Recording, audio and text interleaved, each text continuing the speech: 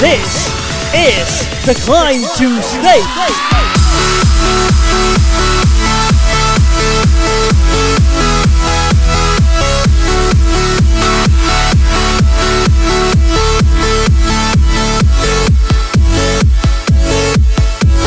Hello and welcome to the Decline to State Internet Radio Stream, the show in which we get together to discuss the ups and downs of life outside the Matrix. Decline to State is proud to bring you in a surprisingly few netcasts in which the hosts do not support acts of aggression against you. You can find us on the web at declinefm.com. You'll find a link to the live chat, and the live chat is your go-to way to interact with other listeners on the show or bring up points of discussion. Today we have a guest on who makes a living making arguments, and just yesterday got done with a Red Ask Me Anything thread, but more on that in a second. I'm Ronald McCall, your beacon of freedom in the heart of Silicon Valley, and I'm joined by my handsome co-casters. I'll let them go around the horn and introduce themselves. Hi guys, this is Eternal. Welcome to the show. This is a copy of Kwashiorkor. And this is Rotto from the brains of the Silicon Valley. I'm back again, guys. The brains of it. Just to give him a proper intro, it's worth mentioning that DTS now has exclusive ownership of the voice of Stefan Kinsella for the next hour, regardless of the medium of storage or distribution. Stefan voluntarily signed a contract under duress, agreeing not to make copies or rebroadcasts of this episode without express written consent of Major League Baseball. I'm sorry, but implied oral consent is not going to be sent today. Hold on. Let me turn that button off. I have something on here. Stefan Kinsella, our guest for tonight, has a bachelor and master's degree in electrical engineering, as well as a Juris Doctor through the Louisiana State University system. We might get on the more details later on. Stefan is very open about who and what his influences are, citing Rothbard, Hoppe, Mises, the Austrian School, and the anarchist libertarian proprietarianism perspective. And he's certainly not shy about going against the grain. So a few plugs for him, StephenKinsella.com. This month, Stefan is launching a new podcast, Kinsella on Liberty. And in all seriousness, we hope that he chooses to rebroadcast Decline to State, whatever episode number this is there. And, again, too, he did do a Reddit-style AMA yesterday, and now he's seeking refuge with a more friendly audience, or so he thinks. So welcome, Stefan.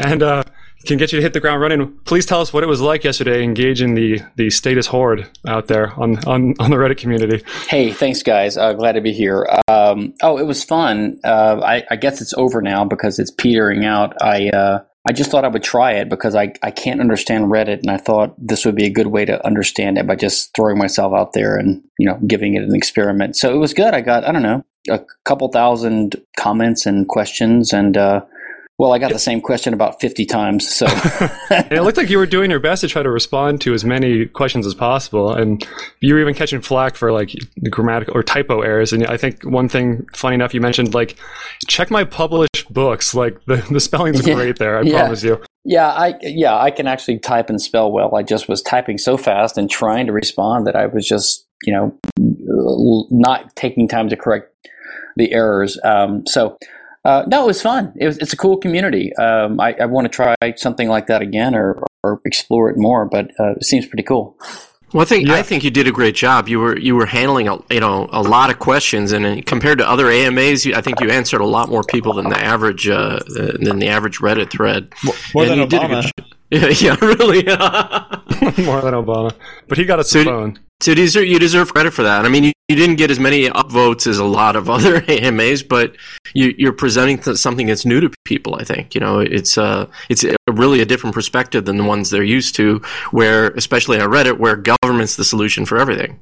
Yeah, apparently I'm figuring that out. That I kind of assumed this was kind of a quasi-libertarian audience or community, but not quite apparently. Well, don't worry, we supported you. I mean, we came in droves from the the little nooks and crannies on Reddit that have people like us, and we supported you for sure. No, there was a lot of good, intelligent commentators, especially near the end. They were weighing in, but yeah, no, it's a great community, great forum. Yeah, the beginning, I think you were getting a lot of attention from the general Ask Me Anything group, but you were linked through the anarcho-capitalism community, which is kind of where we spawned out of, and that one was kind of flowing you with, I think, positive input for a long time. Yeah, I think you were at the top of the page for like most of the whole last day, I think. Yeah, it's cool. I mean, I try to give short answers and say, listen, there's more detail in this blog post. And I had several windows open to kind of give different answers. And, some people criticize you if you don't give a long answer. Some say if you give a long answer that you're being long-winded. If you give a blog post, they say, well, do you expect me to go read this? So it's like, it's really hard to know what to do. If you footnote your work or refer people to other stuff, they criticize. If you don't, they criticize. But hey, that's just the nature of the game. As we know. I definitely used some of your links. I took the advantage to read some of them there because you put them at very apropos times. So anyways, enough we don't have to enough obsequious fawning, but I think it was good. I think 600 upvotes is pretty good for a first Reddit post. Well, good. I'm glad I don't want to say something crude, but was introduced to this new thing in that way. I broke my Mary. It was very good, and congratulations for that. Hardly, if ever, have I ever gotten a post on Reddit so well upvoted as your post. I wanted to tell you something. I have a question for you, though. But first, before I start, I want to phone a little bit because I've been following you since before I met. And I was introduced to the ideas of Stefan Molyneux. That sounds kind of creepy, but go on. Yeah, well, I read his book, I read Stefan's book, read Stefan's book, and it completely, I was like a copyright minimalist before that, and after that, I was, this is completely, there's no way to keep having intellectual poverty on board. By the way, Stefan, at some point you asked in your blog what backronyms we could invent out of IP, and I suggested intellectual poverty, and you quoted that in your blog post.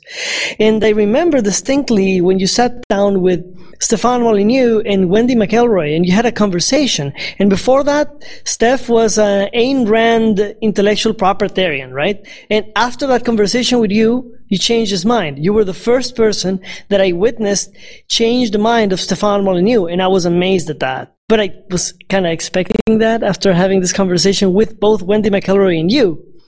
And I'd like you to share with our audience, what do you think are the problems that exist in the current incarnation of intellectual poverty? It's hard to know where to approach that from. What's coming to mind first, or what different ways to approach it are there? Well, there's the theoretical libertarian point of view, the proprietarian point of view, the justice point of view, the utilitarian point of view, just the practical legal point of view, how you would talk to conservatives about it or liberal, whoever. But I think if you just step back and look at it with open eyes as just a decent human being, let's not assume a lot of knowledge of Rothbard or whatever, just a regular person who's accepted the prevailing wisdom about the purpose of law, right, is to kind of help us all get along with each other, just something vague and anodyne like that. If you just look around and see, if you just look at it with sort of unbiased eyes of what patent and copyright have done and what they're doing, you can't help but be horrified by what's going on. In the patent system, you see all these oligopolized industries just filing multi-$100-million lawsuits against each other, like Apple and Samsung and Motorola and Google and RIM and NTP and Monsanto suing farmers for having the wrong seeds on their own land and things like this. And just the bare estimates alone show that tens, if not hundreds of millions of dollars, if not billions, and my estimate is 200 billion at least a year, is totally wasted on just patent cost alone in the U.S. And that's the net. So after you take out the alleged benefits of it. So you have huge waste, huge clogging of alleged free market capitalism, concentration of business interests. When you have 2 or 3 or 4 big companies that have all the patents in a certain area, like smartphones or whatever, they can sue each other, they can finally settle with each other, one can pay the other a fee, a license, and then they go on as before. But it erects these walled barriers to competition. So smaller companies can't compete. They would get sued out of existence because they don't have any patents that they could defend themselves with. And the consumers have to just pay outrageous prices because they're buying from 2 or 3 or 4 players. And in copyright, it's even worse, I think. I used to think patent was worse because it's worse on a sort of dollar level that you can see, but copyright lasts so much longer. I mean, patent lasts about 17, 18 years. In fact, there's a patent going around right now where someone got a patent on podcasting, and they're suing all the big podcasters right now as we speak. And they're not that big. I'm not joking. They are. The patent is very broad. It says, if you assemble a bunch of sequential files, media files on a server, and you have an RSS type file that people can access, and that gets updated on occasion. It's RSS. It was. Good. It has to get updated. We don't update ours very well. Well. Now this was they claim to have invented it in 1996, and they just got their patent last year. So they kicked into high gear and started suing people. So I suspect that these patents will expire in 2016, because 20 years from the date of original filing. So that's three good years of promoting innovation. So they can strangle the entire podcast industry of the world from 2013 to 2016. And that seems bad, but at least in 2016, we'll be free again. But copyrights last for about 150 years. I mean, it is insane.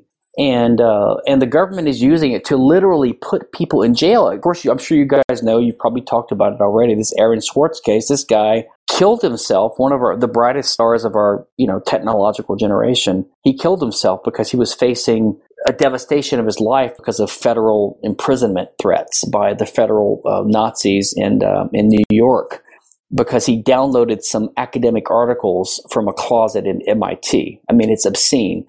So that's one way to look at the problem of IP, which is intellectual property, which is primarily patent and copyright, is all the harm it's doing to the economy and to the culture, and it's distorting things, it's repressing things, it's putting people in jail, it's serving as an excuse for the government to ratchet up controls of the internet and of free speech. And it's causing people to die. And this is something that we should not take lightly. No, I agree. I mean, Kim.com was surrounded, I think, by 69 Gestapo agents from 4 different governments, U.S., Hong Kong, and New Zealand, and one other government, for having a file sharing site. I mean, really? Seriously? He launched his new one recently.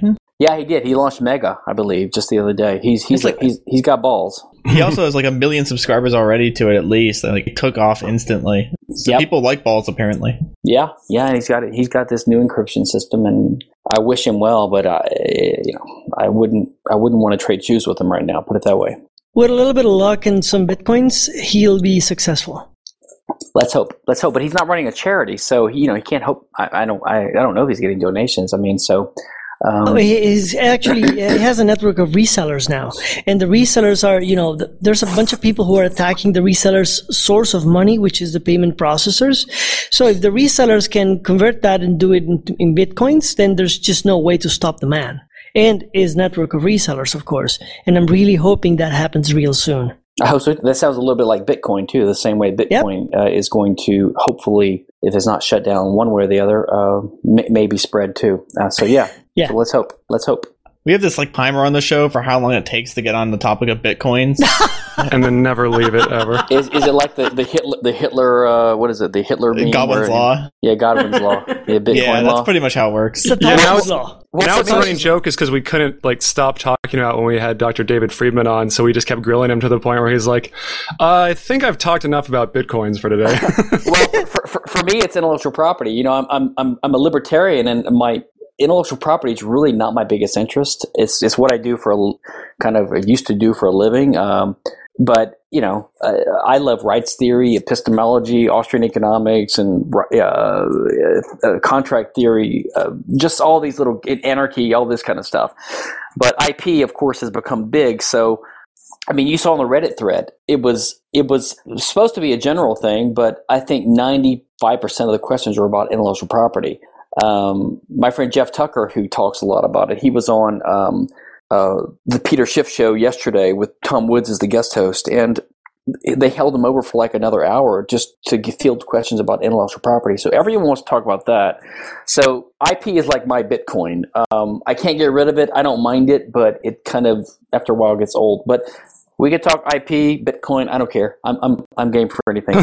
Okay, good to know. On a positive note, you have made some inroads in terms of trying to rebrand it as pattern privilege. I'm not sure if I'm referencing your most recent video that could be found on the web, but that seems pretty effective to rather call it property, just to kind of give it a new name. It's a powerful thing. And then also, I think in some of your presentations, you will do, you'll show people some images and describe some laughable patents, and there's plenty of them. True. Yeah, I think that that's one thing that's a little bit heartening, as libertarians. I mean, I'm older than you guys, I think, so I've been at this for 20, 25 years, and, you don't always make progress. When you're 25 years old, you think that by the time you're 32, the world's going to be free and you're going to be a billionaire. And then when you're 37 and it hasn't happened yet, some people get disheartened and they drop out. Right. So you adopt a different strategy of being part of the remnant or dropping out or whatever. I've never had that attitude. It never bothered me. I've just thought I'm part of the fight and I like it. I'm interested in it. And we seem to be losing in some grounds, right? Taxes keep ratcheting upwards. Wars, I don't know if war is really getting any worse in that respect in the last 20 years. It seems worse from a day-to-day basis. But at least among libertarians and some conservatives and some leftists, intellectual property has become increasingly under fire. And at least among principled libertarians, I think from what I've seen, well, number one, 15 years ago, no one even thought about it or talked about it. And to the extent they did, they sort of assumed it had some kind of arcane justification as part of some specialized property right. And there were a few early guys like Konkin and McElroy and Tom Palmer that saw the problems with it. But by and large, libertarians didn't think about it. But now they think about it, and by and large, they're against it, especially the young people. Young people, college students, technologically sophisticated types, leftist, anarchist, agorists, even conservatives are starting to question it. Or at least to me, it seems like the Federalist Society types, they're on the rear guard defending it. They're sort of on the defensive now because they know that a lot of people are saying, "Wait a minute, how can this make sense?" So I think we have made progress, and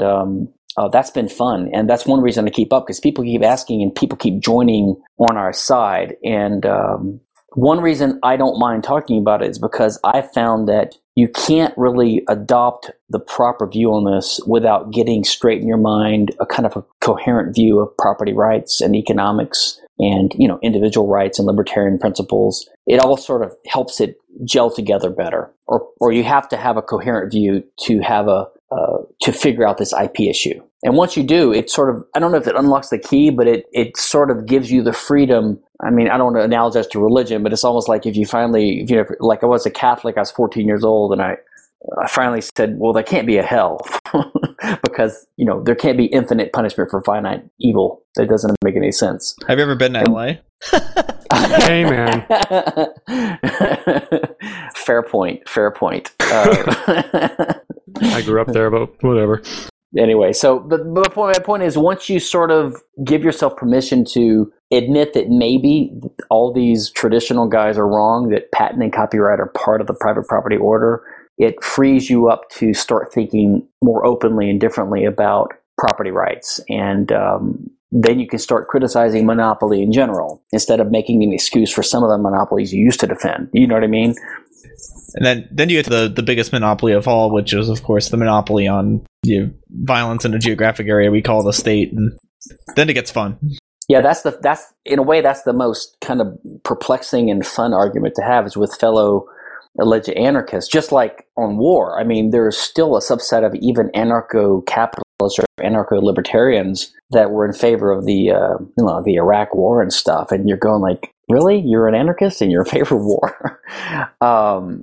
The mind boggles. I can understand a conservative or even a liberal, Michael Kinsley or Mike Beck or, someone like that being in favor of war, but a alleged anarchist. And then when they come out in favor of IP, And you say, listen, you do realize what these systems are. They're purely legislated schemes that arose in privilege grants by the crown, right, to either censor free speech or to grant monopoly protectionist privileges to favored cronies of the court. And then it evolved into statutes passed by the government's legislature, which has resulted in what we have now, which is purely explicitly anti-competitive, anti-free market, grants of monopoly. You do realize that if we don't have a government or a state, we can't have a legislature, and they won't have statutes. And we can't have these kinds of laws. The only kind of laws we can have are those that are natural and that evolve normally in the interplay of people trying to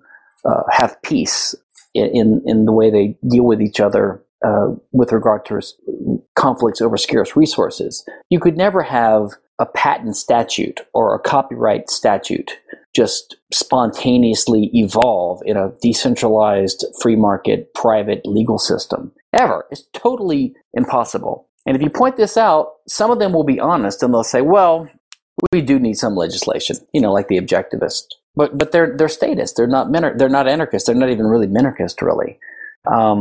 So it's perplexing when I come across anarchists who, to their credit, most of the anarchist scholars that I'm aware of, anarchist libertarian scholars who have not come out explicitly on the IP issue, they keep their mouths shut. And I think I know why. Because they know they're on very shaky ground in kind of tenuously clinging to their old school Randian crap, right? And they see all these young guys coming up, firebrands, who say, what the hell are you talking about?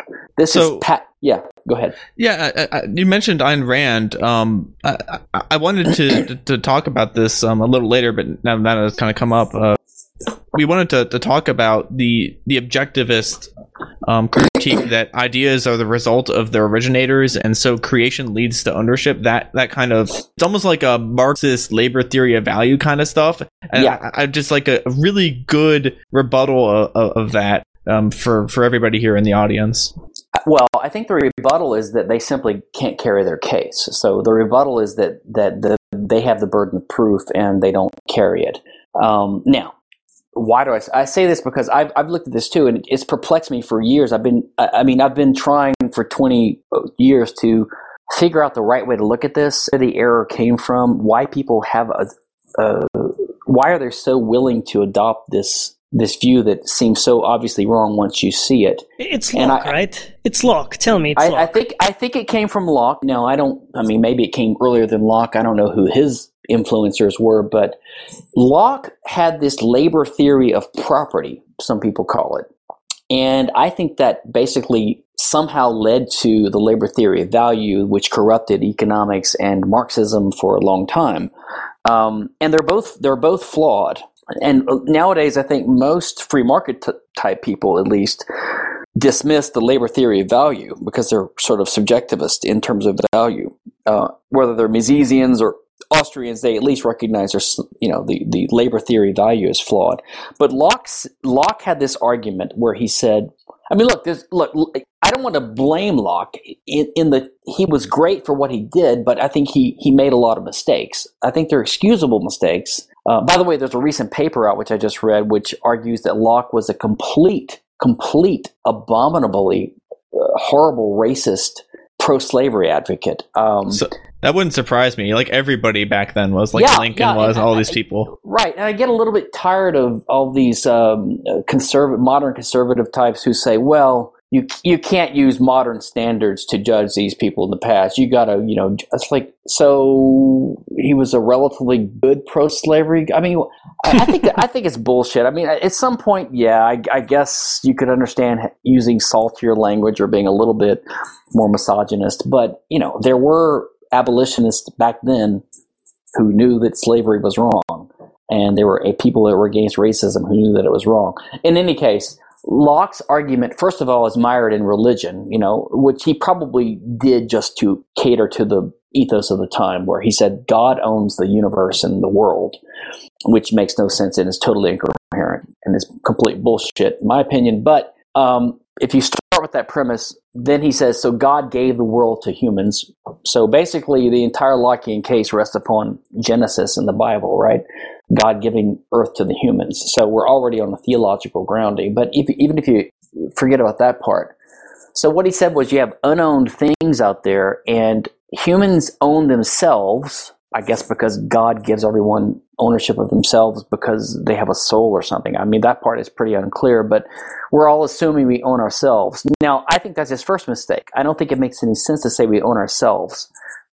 We talked about that on one of our very first shows. We had a huge discussion about self-ownership. How do you actually come to that conclusion? And pretty much we just came up with the idea, well, it makes sense to assume it, but we can't really prove it, and to say otherwise doesn't make a lot of sense. So we'll just kind of go with it because it sounds good. I'm not skeptical of it. I think you can come up with a coherent argument for why you should have self-ownership. I just think that the word is poorly chosen because self is sort of a complex concept that refers to more than your body. So I would prefer to call it body ownership. So I do believe that human bodies are scarce resources, and if we're going to discuss the possibility of conflict in their use, which is a possibility, right? There's violence and strife and conflict. Then if we want to say, how can we stop this violence and live peacefully, then we have to find a way to assign ownership, or property rights is what we call it, or exclusive rights of control over these scarce things that could otherwise be fought over. So then the question is, in the term of body, in the sense, with respect to bodies, then who would be the rightful owner of a given body? And I think that the civilized and the normal and the natural answer is, well, every person is the owner of his body. The problem is when you start talking like this, then irreligious people, secularists, they freak out and they think that you're saying something religious because they think you're talking about the soul or something spooky. I'm sorry to interrupt really quickly, Sure. but just make sure you don't get too loud because you are occasionally blowing our listeners' ears off their heads. Yeah, just a little bit. It's good now. Just sometimes you get excited and just when you're getting passionate right at the end of the. Oh, sorry. I can hold my my thing away a little bit. Sorry about that. Please do be passionate. We love when you're being passionate. Well, I wanted to interject you and tell you I've had many conversations with people who say, "What are you talking about? You owning yourself? That's not possible. You are yourself." To which I normally ask, okay, so you are a human and you're also alive. So why can't you be yourself and at the same time own yourself? Why not? And nobody ever in my 33 years of life still has no one has ever actually answered that question in a manner that is even remotely sensible. Yeah, no, I hear the most bizarre sort of objections to the idea that you're a self-owner. Like someone will say, well, if you believe in self-ownership, then you have to believe in voluntary slavery, which is a separate argument and is not true. But even if you believe that, are you saying that to avoid the possibility of people being stupid enough to sell themselves into indentured servitude or whatever, then you don't want to have people have the right to own themselves? So it's crazy. So what's the alternative? Slavery or communism? I mean, there's really only a few alternatives. There's slavery, which is a master owns the slave, but even that assumes the master owns himself. So he's a self-owner. So even slavery presupposes the possibility of self-ownership, right? Or there's communism, which is everyone owns a 1/7 billionth piece of everyone else, which makes no sense whatsoever, right? Or there's self-ownership. Oh, God. What's that? I call the uvula. What does that mean? The little thing in the back of the back of your throat, the little thing that hangs from there like a little bell. Yeah. And so he's claiming everyone's uvula right now. I don't think that's fair because I have my own uvula and it's mine. Okay. I'm just saying, just in case we all go communist all of a sudden, I just want to have claim to that part. Oh, you're making the claim. Look, first dibs, right? Yeah. Okay. Well, that's too thick. No, that's too Lockean. And the other objection is by leftists who hate the word property because they say that it implies capitalism or corporatism or greed. Or just enclosing the commons and all this kind of stuff. But really, property just means when you have a resource that only one person can use, and there's a possibility of violent conflict, if you want to have the peaceful, productive use of that resource, then civilized people in a community would all agree that it's a good idea for there to be someone assigned the exclusive legal right to use that thing. And we call that property or ownership. I don't care what you call it. in The conversation. only dispute is how you assign these rights. So I really get sick of leftists who say, well, I'm against property rights. It's like bullshit. Everyone is in favor of property rights. Everyone, every single person in the world, even people that say they're against it, because even if they say like there's this stretch of land that the government should prevent anyone from using and keep it pristine, well, in that case, the government is acting as the owner because they're preventing you from using it or homesteading it or whatever. So they're acting as the owner. So even this little, goody-goody leftist, the do-gooder, even they have a theory of property. They think that the society or the collective or the caretaker state or whatever should be the one that has the exclusive legal right to control the disposition and use of this particular resource. So everyone believes in property rights. No one doesn't believe in property rights.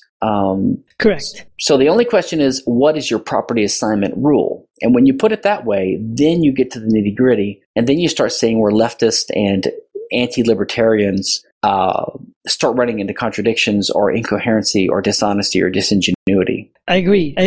Whenever I have someone who will say, for example, stuff like, no, but why do you use the word property? Or that makes no sense. So I just stop right there and I tell them, all right, whenever you hear me say the word property, as in, I am my own property or I own myself, I want you to listen to the following. I want you to mentally translate with the following. What I am saying is, if I say I own myself, what I am saying is I control myself and I assert that I should be the one controlling myself. So it's both a factual statement that you actually do control yourself, and it's also an ethical statement saying I am the one who gets to decide what will happen of myself, me, no one else. And so that tends to open many people's minds, and they just go like, oh, so that's what you mean by property. It's like, yeah, of course, that's what property means, right? And if they don't, they just descend in this abyss of self-contradiction and insults and anger and stuff, then I know these people are just not ripe for any kind of intellectual debate and just move on, right? Thank you very much, but you and I clearly cannot talk because you're not understanding what I'm saying. Sorry. Yeah, I agree with that. And what you're intimating is, in my mind, similar to like Hoppe's argumentation ethics or even Molyneux's UPB, these kinds of arguments. I don't think you have to accept that kind of argument to see the wisdom of kind of what you're saying. It's sort of a natural position, and it's sort of at the root of what we're all arguing for, even if you're a consequentialist. But to get back to Locke, and by the way, if you guys notice, we did get off the Bitcoin topic and IP, so that was pretty impressive. And yeah, scoreboard. I mean, you got to give Locke credit for something. So I want to ask now about scarcity and rivalry, and I want to know if my brother steals my girl, can I make him scarce? I'm pretty open to questions, but not to people with those kinds of accents. We're too poor to afford a soundboard, so we just have Quash do everything. I left Louisiana early for a reason. I mean, I have to kind of, I've taken diction lessons, and I thought I covered it up. But just let me just quickly try to get through this Locke thing. So, because I got bogged down. So the problem with Locke, in my view, is that his argument is that we own ourselves, which I think should be reformulated as every human being prima facie or initially owns their bodies, and therefore we own what we produce with it, like the fruits of our bodies or labor. And I think that's his second mistake, because I don't think it makes any sense to say we own labor, because labor is just an action we perform with our bodies. So it's like double counting. It's like saying I own my car and I own driving to the supermarket with it. It's like, well, what is, it doesn't even make any sense. Yeah, it doesn't make sense. So owning your body is sufficient to give you the ability to labor with it if you want to, and to get the fruits of your labor if you do it in a smart way. If you piss in the ocean, you're going to lose your piss. If you push on a wall, this is a physics example. If you push on a wall, you exert force. Work is force times a distance. So if you don't move the wall, then you didn't get any work done. You just wasted your effort. So if you labor on something that is not worth anything to anyone, or you don't tell anyone about it, then you're not going to produce anything. So labor is not something you own. And so Locke said that you own your body and yourself, and therefore you own what comes from that, which is your labor. And therefore, if you mix it with something that is unowned, like a resource, like a piece of land, then you're binding. You got to think metaphorically and almost metaphysically. You got to imagine these kind of little tendrils of substance oozing from you that you maintain some kind of ethereal ownership of, and they're wrapping. I saw that in Japan once. Yeah. I know that's that's different. But they sort of mix in between the quarks, I guess, or whatever of the land, and because you can't separate it from the land anymore without destroying your labor, then you have to own it. Just like if you swallow an apple or you swallow someone's coin, let's say, they would have to tear your stomach open to get their coin back, and that would be invading your body. So by the same idea, to take the land away from you would be ripping your labor away, which is a manifestation of your property, a property of yourself, an aspect of yourself.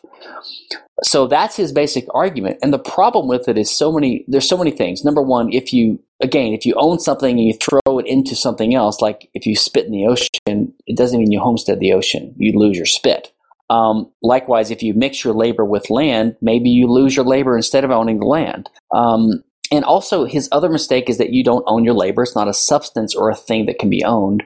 And finally, he was just wrong, as other people have seen, like Hume. Even Hume saw this not too long after. Locke's argument works even without this weird assumption of labor ownership, because Locke's ownership essentially says that if there's an unowned resource and you are the first one to put it to productive use, and you establish some kind of publicly visible border that is a claim to it that others can see and discern and recognize, then by doing that, by being the first, you establish a better claim to it than anyone else, because everyone else comes after you. They're not trying to homestead something that's unowned. They're trying to take something from someone that someone else already has. But when you homestead something that's unowned, no one else can object to it precisely because it's unowned. In other words, if someone could object to it, they would have to establish a property claim in the first place, which means it wasn't unowned. Very good point. Very good point. So the Lockean argument works in a simpler form without making the metaphysical and confused, overly metaphorical assumption of labor ownership. And if you do that and you reformulate Locke, then you don't get this objectivist stuff about property rights come from creation, and you don't get the IP argument that you own everything that you create. In fact, you don't own anything that you create. Creation is not only not the only source of rights, it's not even a source of rights. It's a mistaken idea. In simplified terms, in my view, there are only three sources of property rights. Number one, in terms of human bodies, the person who owns the body is the person that controls the body initially, or it's a victim who has some kind of claim to restitution or maybe vengeance or whatever against that person if they upset the initial balance of rights by an act of aggression. But basically, we can determine body ownership by the self-ownership principle combined with the criminal law idea of aggression. And then with regard to every other resource, the owner of every resource is easily determined by asking, number one, who was the first owner of it, the first user, or who made a contract to assign that property to someone else. So that's it. So you can only acquire property by being a person that has a body, inhabiting a body, or by being the victim of crime and having some right to someone else's body because of a restitution claim or something like that. Or if you acquire property that was unowned, or if you acquire it from a previous owner. That's the only source of ownership, and none of them has a thing to do with creation. Creation just means having resources that you already own, and then using your labor and your intellect and other resources you have to transform those resources into a more valuable resource that is more valuable to you or to someone that you might sell it to or give it to in commerce. That makes sense, I'm thinking of the second law of thermodynamics that explicitly states nothing is created or destroyed. The only thing that happens is stuff is transformed and nothing more, right? Yes. And as to the rules that you just outlined, Hoppe would say that these are the only property rules that are compatible with human life and not self-contradictory or contradictory in any other way. And at the same time, that those rules are needed because of the inevitable conflict between the, rivalrous and scarce stuff that is physical property. Is that correct? I think that's completely correct. And I think that the idea that nature is never created but only transformed is as ancient as the Greeks. I mean, this is 2,500 years old, this idea.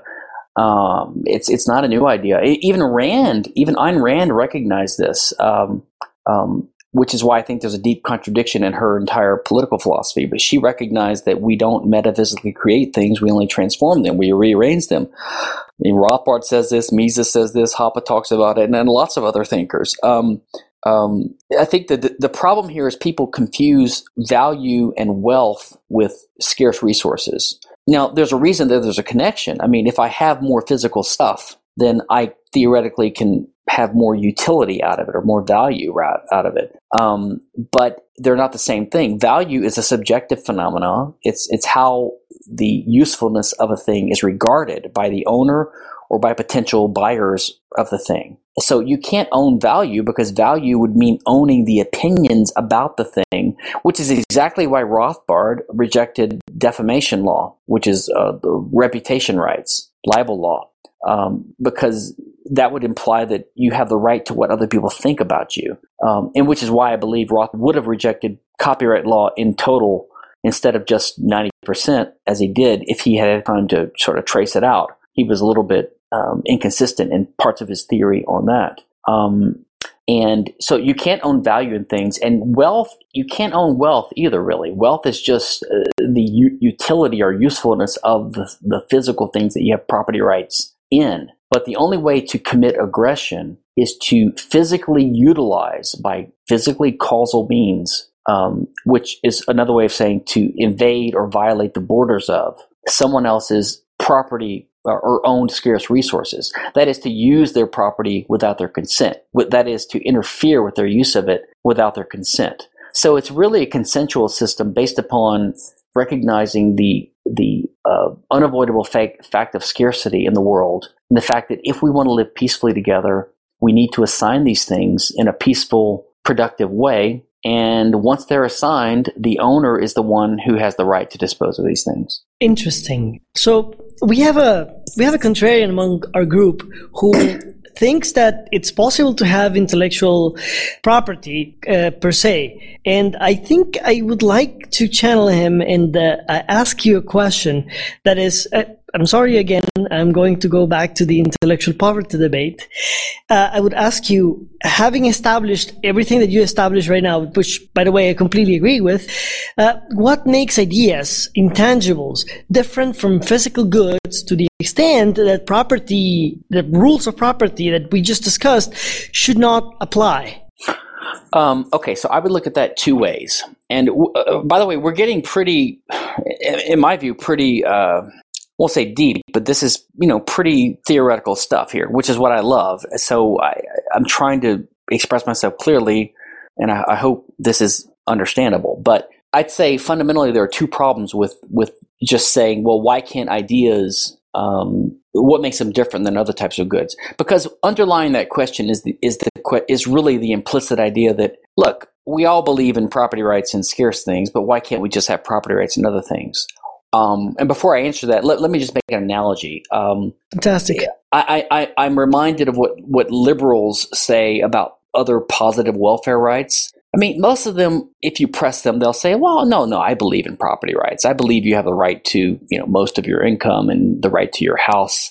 But I believe in other rights too. I believe there's also the right to a job, and there's a right to, health care, and the right to not be discriminated against. Obama phones too. Don't forget that one. Exactly. And the problem with this sort of generous doling out and creation of rights is very similar to the problem with inflating the money supply. When you inflate the money supply, you make every unit of money worth less. When you have artificial inflation of rights by, decree of some kind of central legislating agency, you make other rights worth less. And you do that in a particular way. I mean, I think most libertarians understand that you can't have a positive right to a job, for example, without someone else having a legally enforceable obligation to provide you with that job or that house or that food or that medical care, etc. That's correct. Every right has a counterpart, right? So every positive right has a positive obligation counterpart, and it always necessarily has to come at the expense of what we would call negative rights or property rights. So every positive right that you invent or try to justify is going to erode or come at the expense of other rights. And it's exactly the same thing with this idea that we could just grant property rights in intangible things in addition to tangible things, or to non-scarce things in addition to scarce things. And the reason is because every right is thought to be enforceable. Now, if you think about the word force, which is part of this very definition and this concept, force is itself a physical thing, right? And that's what we mean by enforceable. We mean that the government or the law or whatever system is in place, even in a private society, can somehow use physical force to get some kind of result. And typically that is force aimed against the malfeasor, the guy that's doing the bad thing. Correct. But what is it trying to do? In every case, it's trying to either tell him on the pain of some kind of physically enforced penalty, you cannot move around this kind of way. You can't use your body in this way, or you can't use your property in this kind of way. Or more likely nowadays, it's just a simple claim for money. So if you make a phone that looks too similar to the iPhone, Apple wants you to pay them $1 billion. So really, Apple is asking for government force to take $1 billion of money from the bank account of Samsung and give it to them. So this is a real case for anybody who's not paying attention to it. Yeah, you don't have to make this stuff up. So every dispute is really always about scarce resources. Talking about rights and ideas and this kind of stuff is only an excuse or a disguised way of trying to justify what would otherwise be seen as naked theft. All right, so the question is whether the fundamental claims of the people who believe in intellectual poverty are legitimate, because if they're legitimate, then their payment is owed, but if they're not legitimate, then definitely this is just extortion, naked extortion disguised in fake justice and in legal mumbo-jumbo, right? Yeah. And so just to finish my previous thing, the counterpart to what I was saying is the reason they're distinct is, well, number one, to enforce rights in it is really impossible, and it can only come at the expense of other property rights that are already existing. But another way to look at it, which I find very useful, is the Misesian praxeological framework, which is how Mises, the Austrian economist, looks at human action. And this is not too complicated, but basically he just says human action is when a given human actor sees the world ahead of him in an uncertain future, and he predicts something is going to happen which he doesn't want to happen, or he predicts something that could happen that he would prefer to happen if he just takes some action. So what he does is he draws upon the knowledge he has about the way the world works. That is his knowledge of causal laws, physical causal laws like physics, the laws of physics in a crude term. And then he uses the resources that are available to him along with his body to try to change the course of events so that he's happier. So every human action is a combination of employing knowledge and scarce resources. Now, the scarce resources are what we assign property rights in because they're scarce, because only that guy can use this stuff at one time. If someone else tries to use it, they're going to be fighting over it instead of being able to use it productively. But the knowledge that he consults, the recipes, for example, the knowledge of what's possible in the world, is knowledge that's potentially tradable, expandable, learnable, and can be carried on from one person to the other, and can, over time, enrich the body of knowledge that every human being as part of human society has access to. So you don't want to artificially restrict the ability of this flow of knowledge and learning, but you do want to restrict who can use scarce resources because of their nature. They can only be used by one person at a time. Oh, great. Yeah, we're glad you got time to go back and finish your thought. That's important. Sometimes we'll interrupt you. if it's okay, if it's still fresh, we want to go back in time a little bit just to get a listener question in. We said we'd try to do that Sure. earlier in the show. Okay. So listener Facade, he says, you were talking before about the restitution principle. And so he says, does that restitution principle support a give the land back stance? Do you believe that individual American citizens have enough of a homesteading claim on their property to outweigh Native American claims? It's a good question because sometimes it's asked disingenuously. I don't think this guy is. I think sometimes it's asked to sort of challenge the hypocrisy or sincerity of the sort of a pro-American rah-rah who claims to be for property rights, but then when you ask them about the Indians, they sort of say, well, right, whatever. And in my remarks, I didn't go into retribution because that's more of a controversial thing among libertarians, but I think most of us, I think restitution is more of a uncontroversial thing, which I don't disagree with. Basically, it's a consequence of property rights. It means if you own something, you own it until you voluntarily transfer it away. So an implication of that would be that if someone could demonstrate better title to, the land that a building in New York is on, or the building my own house is on, that they should be able to get that. And I do believe that. Certainly, I do think that whoever has the better claim to property should be able to get it back. Now, as a practical matter, legal systems adopt what's called a statute of limitations, which I don't agree with as a libertarian because I don't believe in statutes. But the principle is understandable. The principle is based upon the idea that, number one, if you have a claim to assert against someone, you need to assert it before too long because it's unfair to wait too long to assert a claim because people start relying upon that you're not going to assert the claim or evidence becomes stale. And it's going to be much more of a random sort of verdict after too long. And number two, because the evidence gets stale and we sort of recognize as a practical matter that after too long of a time, it's almost impossible to prove anything. And I think that's probably the case now. I think it's going to be very difficult in most cases for any living, say, Native American person to trace back to a concrete person who has a concrete claim to a concrete piece of property against an actual living human today. But if they could, I would say, yes, they are entitled to it. But I also believe that in a free society, the possibility of that happening would give rise to the market for property title insurance, which we actually have now, but for slightly different reasons. So basically, if you buy a house, you're going to pay a title company to search the records according to the libertarian property rules in force in that society. And if they can prove with reasonable certainty that the guy selling you the property has a good claim to it, they will guarantee that with an insurance policy. So if I buy this home for $500,000, I know that on the unlikely case that someone comes to claim it later, then the insurance company that's in charge of that will compensate me, and it won't be a big problem.